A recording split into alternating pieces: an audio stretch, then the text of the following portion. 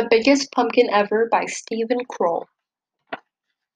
Once there were two mice who fell in love with the same pumpkin. Clayton the house mouse noticed it one day in the vegetable garden. It was still little and green, but Clayton thought he could make it grow really big. It might even get big enough to win the grand prize at the town pumpkin contest. Desmond the field mouse discovered the pumpkin the same day. He thought that if he helped it grow, it could become the biggest jack-o'-lantern in the neighborhood. That afternoon, Clayton watered the pumpkin. He also mixed up some fertilizer of manure and water. He spread the mixture around the pumpkin to make it grow larger. That very same night, Desmond went into the garden. He watered the pumpkin too. He also spread some manure mixed with water around it. The next day, Clayton watered and fertilized the pumpkin again.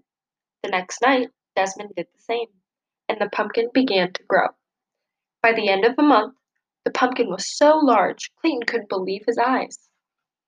"My goodness," said Clayton's mother, "and it's not even full grown." Clayton shrugged.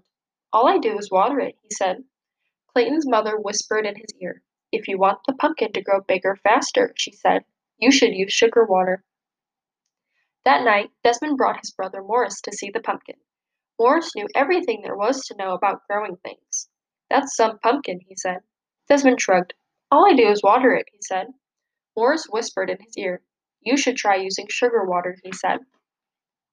The next day, Clayton dug a small hole beside the pumpkin vine. In the hole, he placed the bowl full of sugar water. He cut it into the vine a few inches from the pumpkin. In the cut, he put one end of a piece of candle wick. Then he put the other end in the bowl of sugar water. That night, on the other side of the pumpkin, Desmond did exactly the same thing.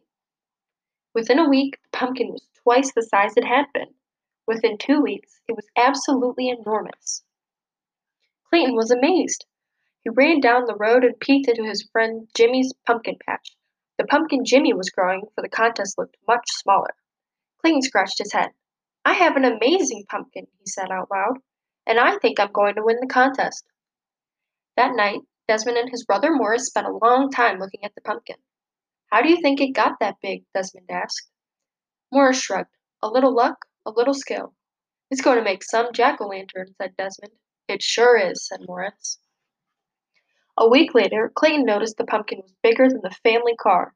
During the day, everyone he knew came by to admire it, and at night, all the field mice gathered round to do the same. By now, summer was almost over. In a week, the pumpkin would be full grown and start turning yellowish, and then orange. A few weeks after that, it would be ripe and ready for the pumpkin contest. Clayton could hardly wait. The pumpkin was growing so fast, it would soon be larger than his house. Then he had a terrible thought. If the pumpkin was so big, how would he get it to the contest? It wouldn't fit in his red wagon. It wouldn't even fit in a truck. Clayton decided to worry about this when the time came. That night, the weather grew colder. Thinking there might be an early frost, Clayton rushed out to the pumpkin with his blanket. One was not enough. Soon he was rushing back and forth, carrying all the blankets from the house. As he worked, he hummed a little song, and as he hummed, he heard someone else singing. He also began to realize that someone else was covering the pumpkin with blankets. Desmond, too, had seen the danger of an early frost. He, too, had brought blankets for the pumpkin, and as he worked, he sang a little song. And as he sang, he began to realize that someone else was working and humming. Clayton stopped humming. He put down his pile of blankets and peered around the corner of the pumpkin. Desmond stopped singing. He put down his blankets and peered around the corner of the pumpkin.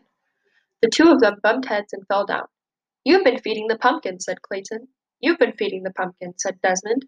"That's why it got so big," said Clayton. "That's why it got so big," said Desmond. They burst out laughing. When everything had been explained, Clayton said, "I know I'll win the contest if I can get the pumpkin to town." Desmond smiled. "I'll help you. Just let me carve the pumpkin into a jack-o'-lantern for Halloween when the contest is over." "It's a deal," said Clayton. "A deal," said Desmond, and they shook on it.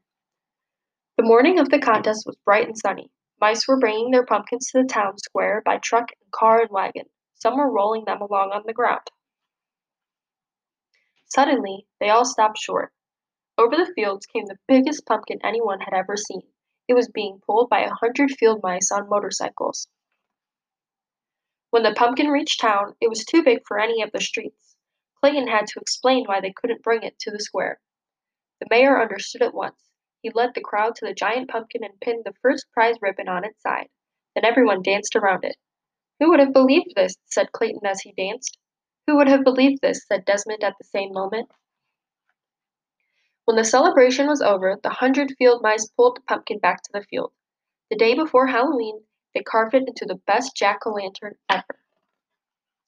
And on Halloween night, its wonderful, smiling face could be seen glowing for miles around. The end.